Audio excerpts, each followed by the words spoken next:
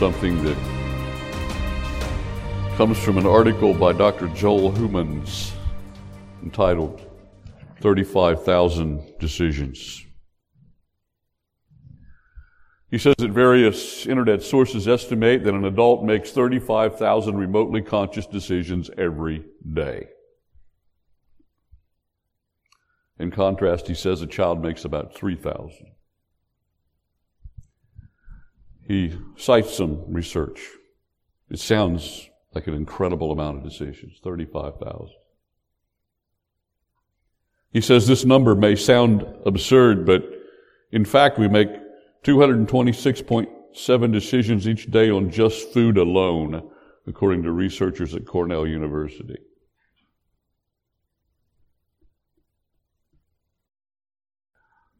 I guess so, if you consider everything you decide not to have. I don't know. As your level of responsibility increases, he says, I'm assuming he means as you grow from a child who makes 3,000 to an adult who makes 35,000 a day. As your level of responsibility increases, so does the smorgasbord of choices you are faced with. He says, you and I have been given a free will and a multitude of choices in life. He goes on to list some of those choices. What we eat, what we wear, what we buy, what we believe, what we do, how we vote, how we spend our time, who we marry, how many children to have, what to name them, on and on and on and on it goes. He observes quite rightly that each choice we make carries certain consequences, good and bad. But he does observe this, and this is a wonderful thought to entertain. He says the ability to choose is an incredible and exciting power that we have each been entrusted with by our Creator, and for which we have an obligation to be good stewards. Well, amen. That's true. That is very true. In fact, if God had not given us the power to make decisions, what would be the purpose of Him telling us anything in the Bible? Why give us a command or instruct us in how to live if we could not make our own decisions? John C. Maxwell says that life is a matter of choices, and every choice you make makes you. Very true. But last week, in the first 16 verses, chapter 26, we studied together and spent some time on this concept of God's sovereignty.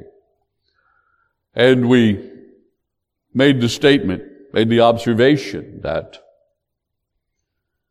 God brings about everything that happens. God is God. And if God truly is in control of all things, then how is it that He can give us choices? If He determines what it is that happens, then why would our choices matter? We, as human beings, look at this through human logic. And we say to ourselves, well, if God is a sovereign God and everything that happens He ordains, brings about, or allows, then surely our choices don't matter. Or some look at it from the other perspective. They say, well, our choices certainly do matter, and we've been given a lot of choices, and therefore God doesn't know what's going to happen. You just, whatever happens, happens. Logically, our minds cannot reconcile the two. In fact, I would dare to say that no mind of man has ever been able to reconcile those two truths. Not even the deepest of theological experts in their thinking, it cannot be reconcile. Human logic can't not do it. But Isaiah says something that we need to remember at this point.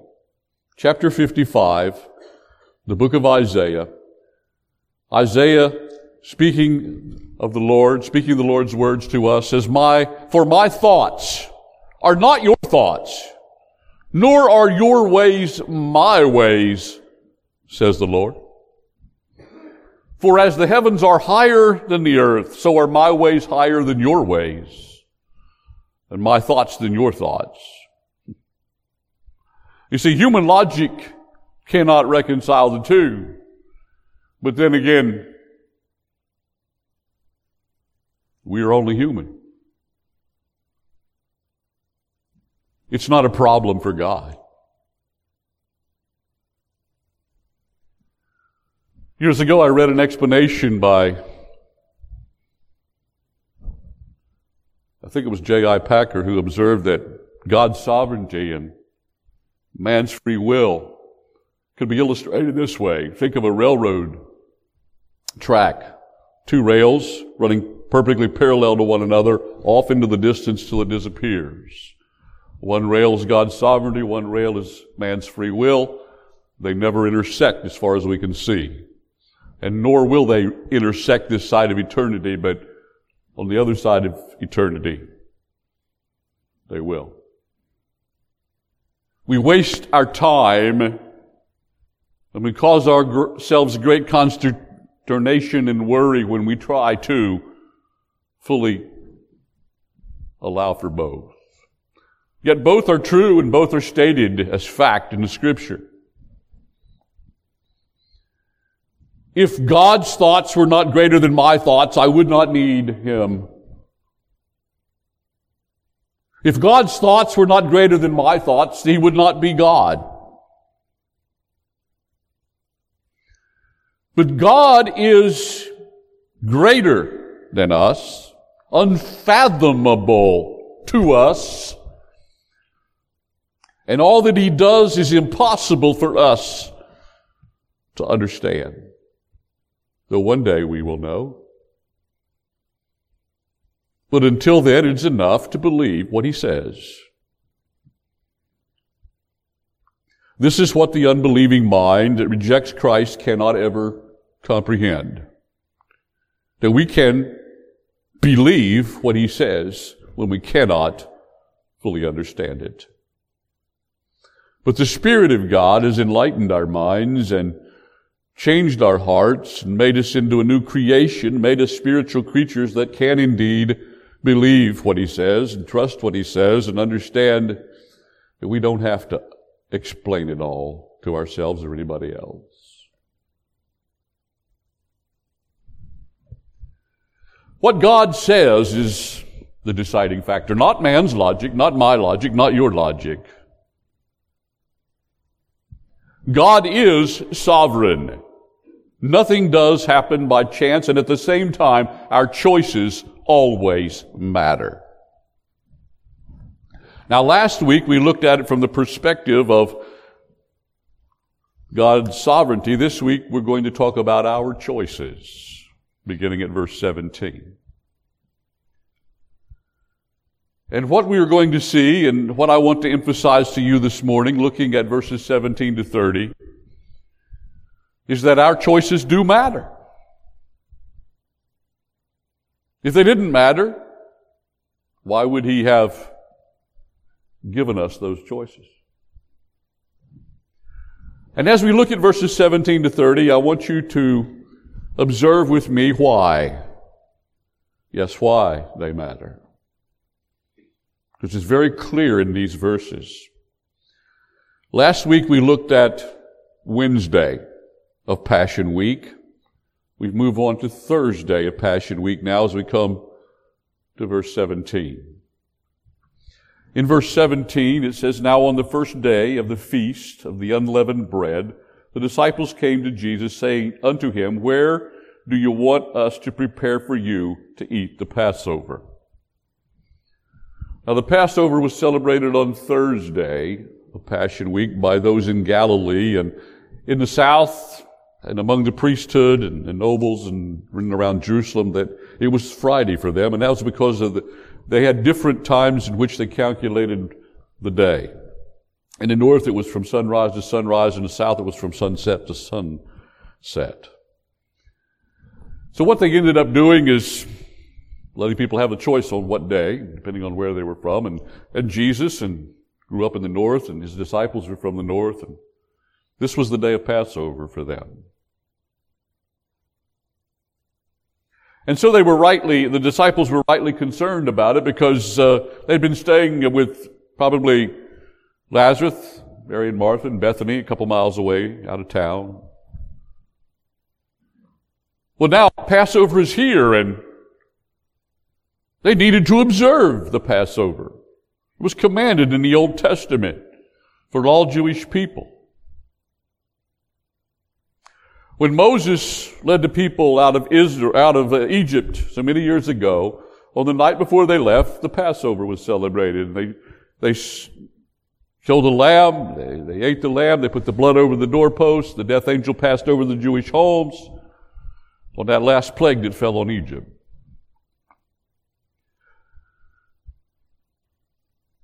They didn't have a choice. It was in God's Word. They were still living under the law. In fact, Jesus, in order to be perfect and sinless, which he was, and always will be, because he was a human being born Jewish, was obligated to celebrate the Passover. So, the first reason why our choices matter, in this case, their choice, as the disciples obviously discerned, was to do what God told them to do. So our choices matter because it is our choices that allow us to align our will with God's will. We have the choice whether or not to obey. And when we obey, we align our choices with God's revealed will.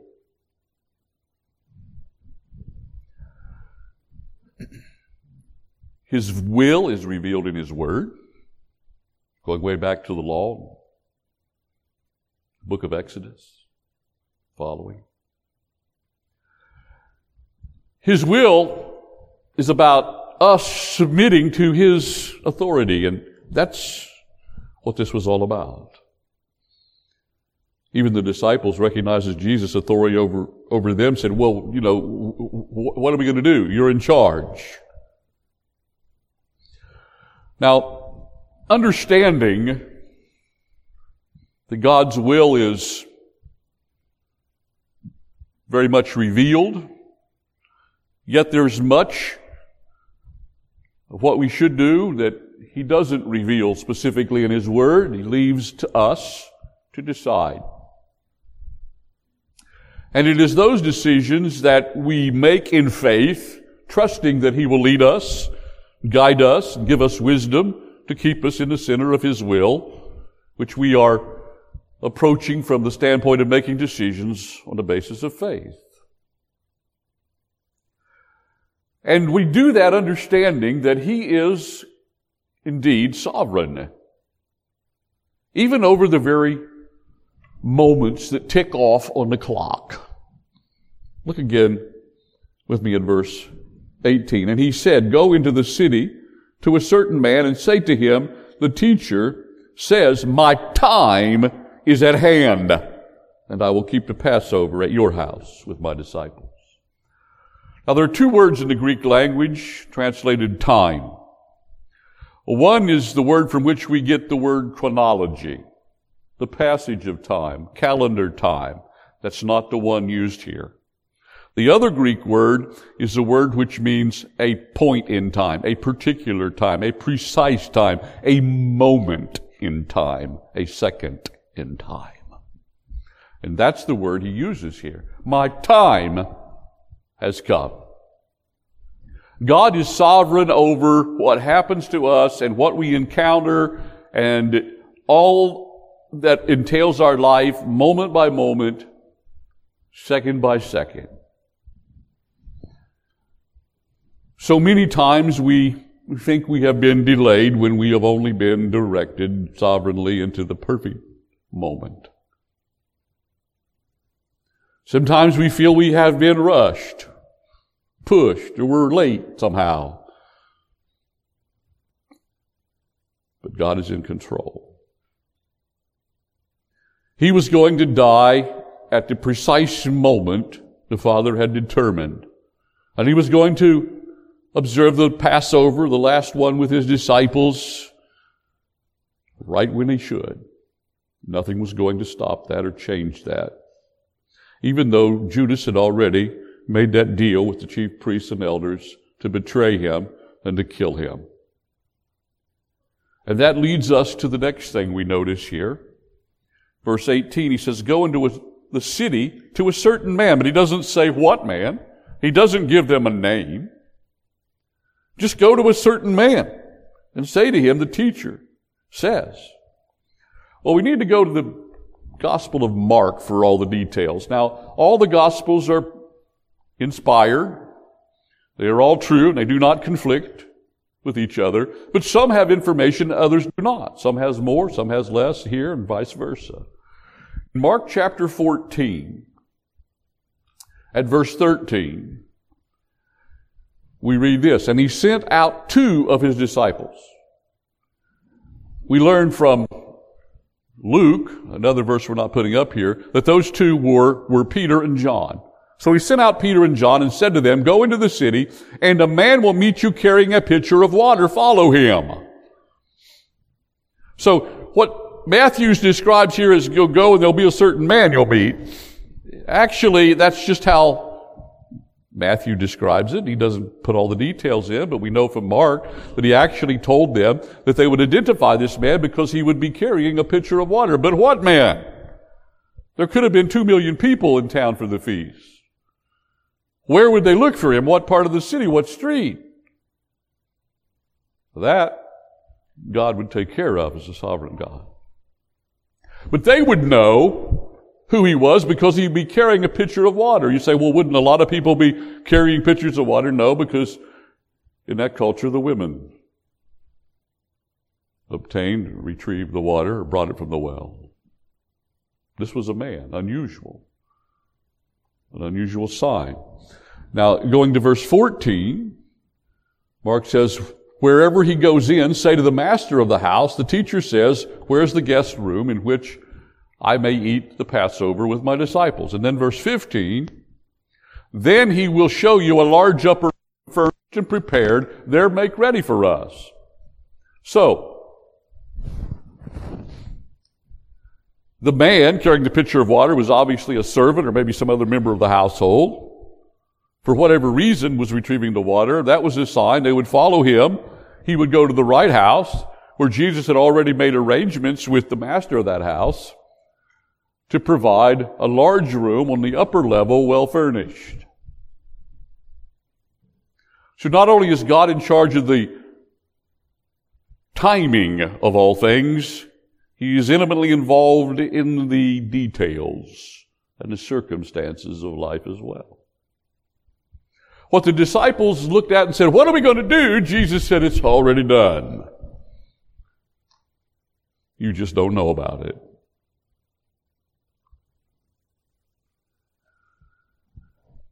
We need to realize that God's timing is perfect. We need to acknowledge that He's involved in every circumstance of our life, everything we encounter, and that those things are divinely orchestrated. But why? This is unusual. Why? Why would He go through this process?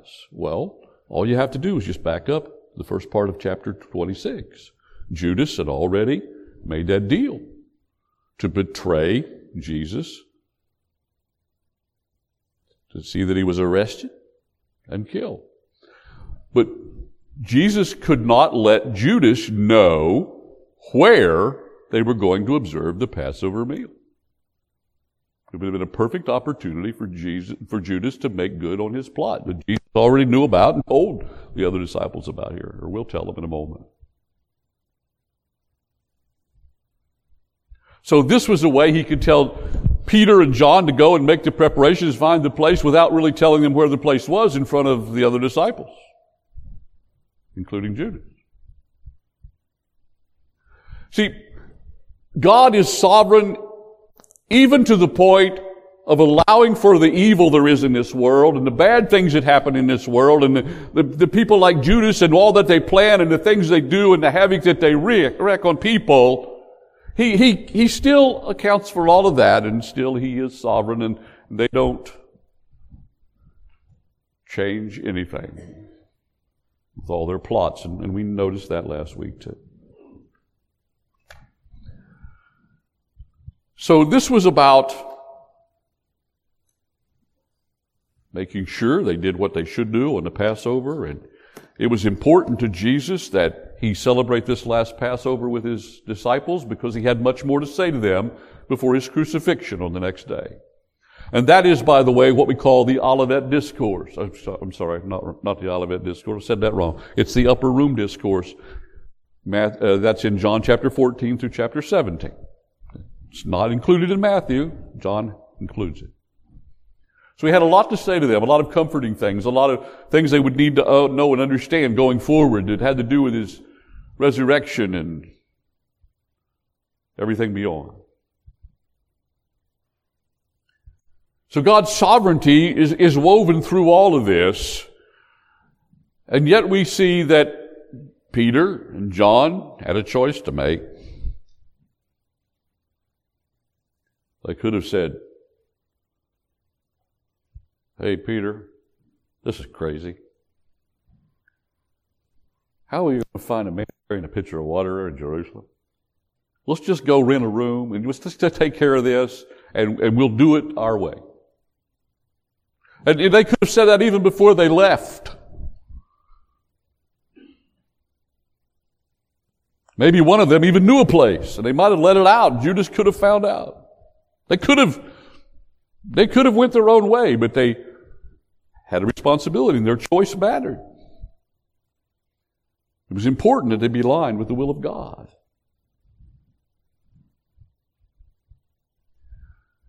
But there's another reason we need to see also here.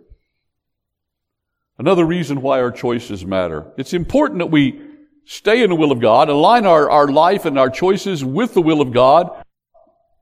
And we're going to see why, or at least touch on it a little later. But it's also important to understand that our choices affect our future. You say, well, if God's sovereign, He's sovereign over the moment in time we are in and also over the future. That's true. But yet our choices affect our future. Let me illustrate. Verse 20. When evening had come, he sat down with the 12. This is in the upper room now. They're ready to observe the Passover meal. And as they were eating, he said, "Assuredly, I say to you, one of you will betray me." Now, the word betray actually means to deliver over to the authorities. I mean, it was a word they used of delivering a prisoner over to the prison keeper or to the one who would exact some matter of punishment. He turned Jesus over to the enemy, basically. "Surely I say to you, one of you will betray me." And they were exceedingly sorrowful, and each of them began to say, "Lord, is it I?" Such an interesting question. But we can understand it, can't we? We don't know what we're going to do tomorrow. If someone were to say to you, tomorrow you're going to commit this sin or make this mistake or whatever, well, truth of the matter is we could. We're sinful by nature. We're prone to do the wrong thing. So each of them began to say, "Is it I? Oh, surely, hopefully it's not me." He answered and said, "He who dipped his hand with me in the dish will betray me." Now, that sounds like it could have been any of them because they all were doing that. But it seems from the Gospel of John that he said this at the moment Judas was dipping the unleavened bread into the bitter herbs, that part of the Passover meal. And that he may have said it lowly or under his breath. John, who was seated closest to him, heard it. Not all of them fully understood it. But after he identifies who it is, at least to John, verse 24 tells us what he said next. The Son of Man indeed goes, and he's saying this openly to all of them, the Son of Man indeed goes just as it is written of him, but woe to the man by whom the Son of Man is betrayed. It would have been good for that man if he had not been born. So he's saying that Judas here, the betrayer, was going to suffer eternal punishment. Judas, by his choice, determined his future. You say, well, even the betrayal is prophesied even in the Old Testament was going to happen. Yes, that's true. God allowed it to happen, and God was sovereign in that sense. But Judas is still responsible for choosing to betray him, and he determined Judas' future in that sense. Verse 25, then Judas, who was betraying him, or in a process of betraying him, answered and said, Rabbi, is it I? Now, he knew it was he. But if he didn't ask the question like the rest of them, it would have been pretty obvious, wouldn't it? So he has to ask, and he does. Rabbi, is it I? He said to him, you have said it. Which is basically this. Jesus said, yeah, it's you. Of course, after that, he told Judas to go and do what he had to do quickly, and Judas left. And some of them thought, well, he was going to buy something or something they lacked at the meal. Didn't understand it. He was excused at this point. His fate was settled. But why did Jesus even give him this warning? Why did he say this? Better for this man than not even be born. In spite of the fact that Jesus knew what his decision would be, God in His grace and in His mercy, it was saying one last time to Judas, Judas, you're forewarned. You see, anybody that suffers eternal punishment is doing so by their own choice, in a sense. No one eventually who can lift up their eyes in hell and say, God, you're unjust because I didn't know. They won't be able to say that. There'll be no excuse. David wrote, Psalm 19, said, all you got to do is just walk outside at night and look up in the sky, and you know there's a God you've got to answer to. The heavens declare His glory. For others, they hear the gospel message and reject it.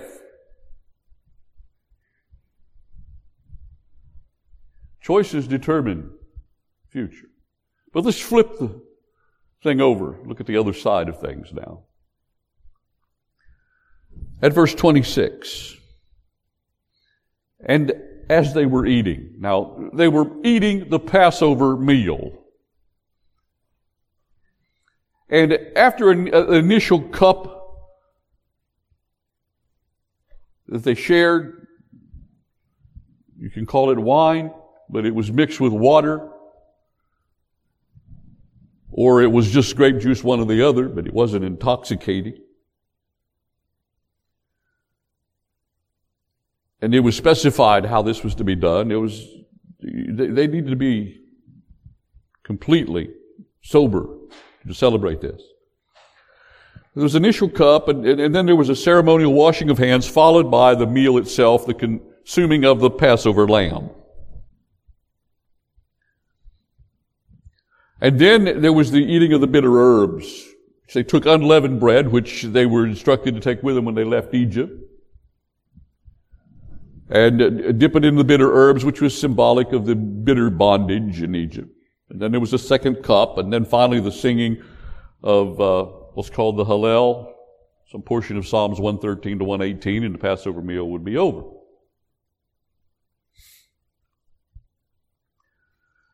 So it says, and as they were eating, or before the meal was concluded, Jesus institutes a new observance.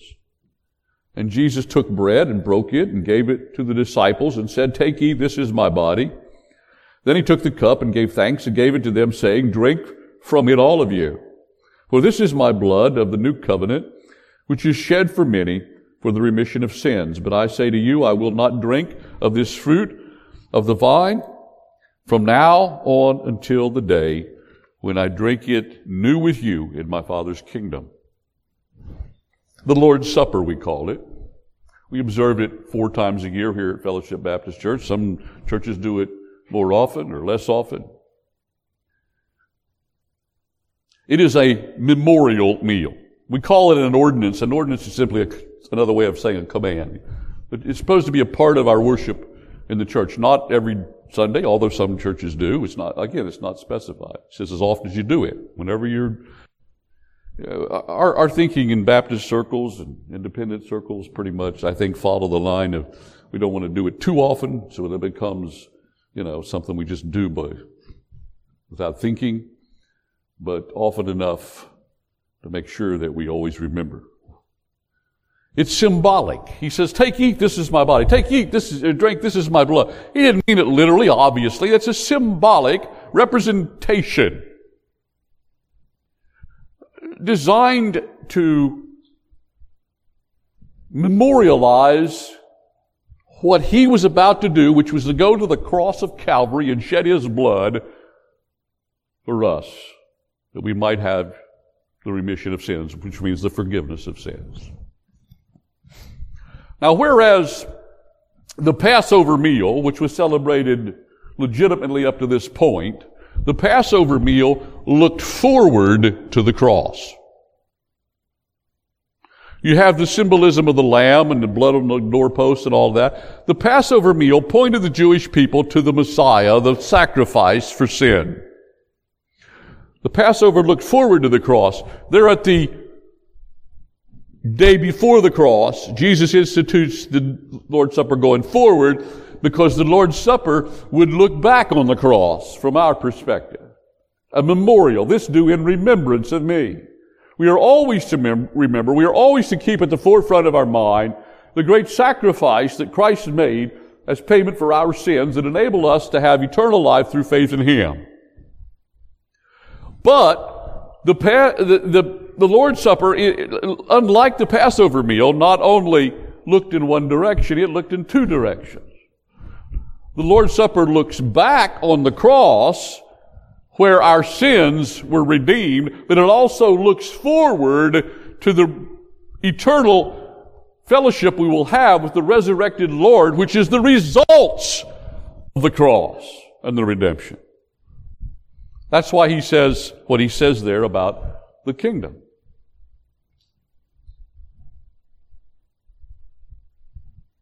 And so when we understand that choosing to believe in Jesus Christ and accept Him as Savior, be a part of the body of Christ, the church, and to be a part of the communion, the sharing of the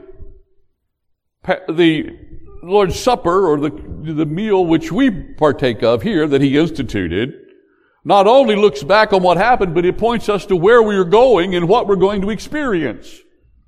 So when a person chooses to believe in Jesus Christ and accept Him, they are determining their future on the positive side, eternal blessing, versus like Judas who went the other way.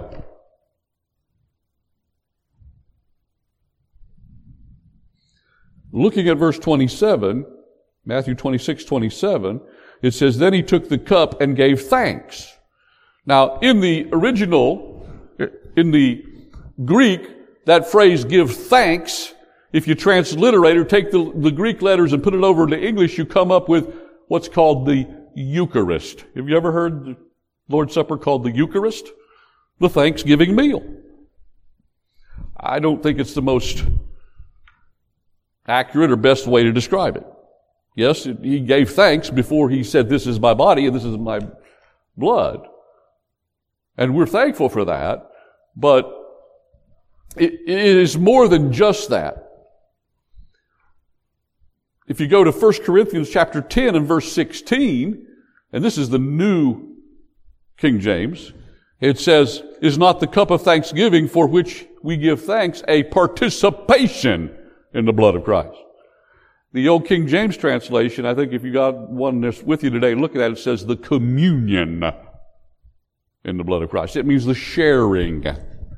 So some people call the Lord's Supper the communion because we are sharing in the benefits of His blood and of who He was that died for us. But sometimes we'll say things like the Eucharist or the communion. We don't know what we're talking about. It's just words. That's why I like to just simply say, call it the Lord's Supper. And then you have to explain the meaning. The bread, His body, who He was. He was a God-man. We hear this every time we celebrate the Lord's Supper. Not half God, not part God, half man. No, completely and fully God, divine, and yet at the same time, He took upon Himself human flesh. He is the God-man, the God-man. The absolutely unique Savior. John 3:16, "For God so loved the world that He gave His only Son." His only begotten Son. That word begotten means unique. None like Him. The only possible Savior for man.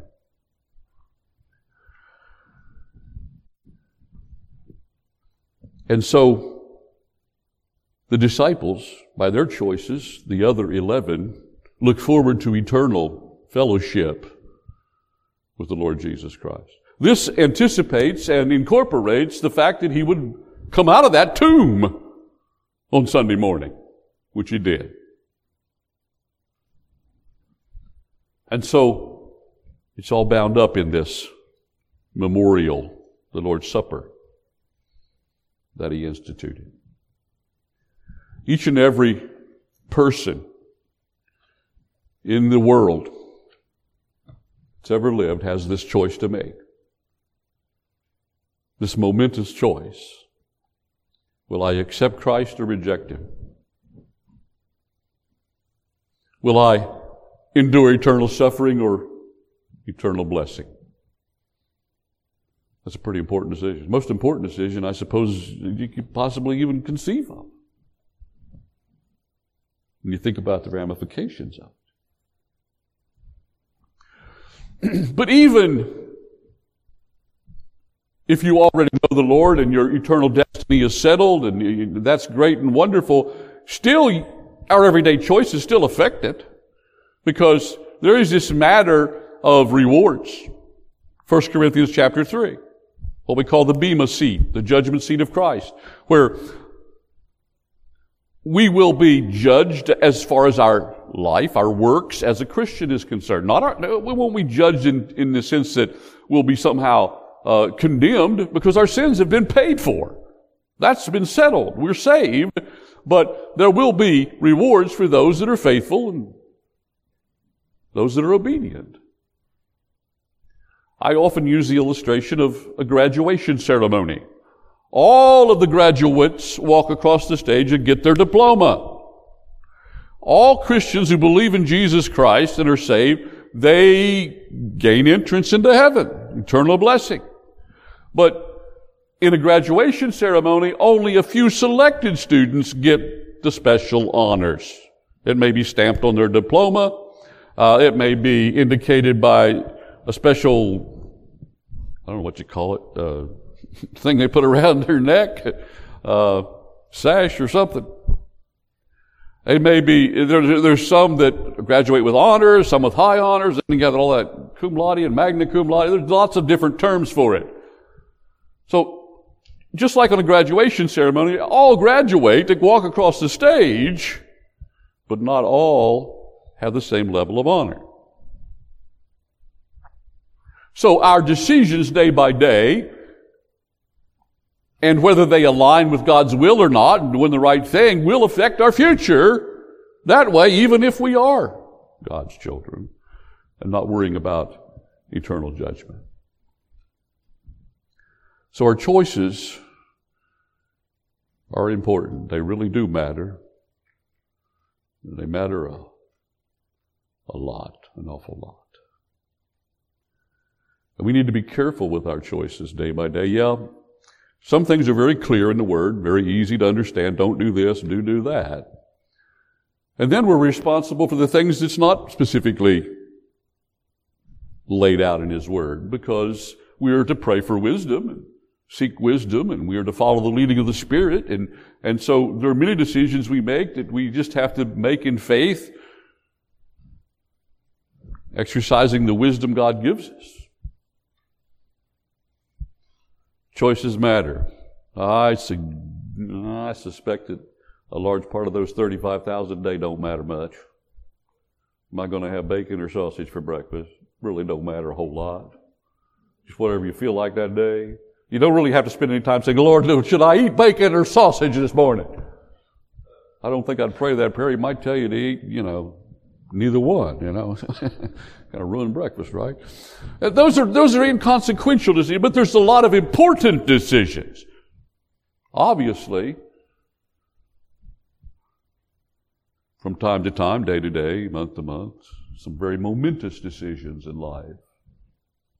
We need to learn to walk in the Spirit, be Spirit-led, which simply means we have to yield to Him and look for Him for wisdom and pray and ask for direction and trust that He is God enough and sovereign enough that He can handle the timing and He can handle the consequences and He can handle all those things which we can't handle.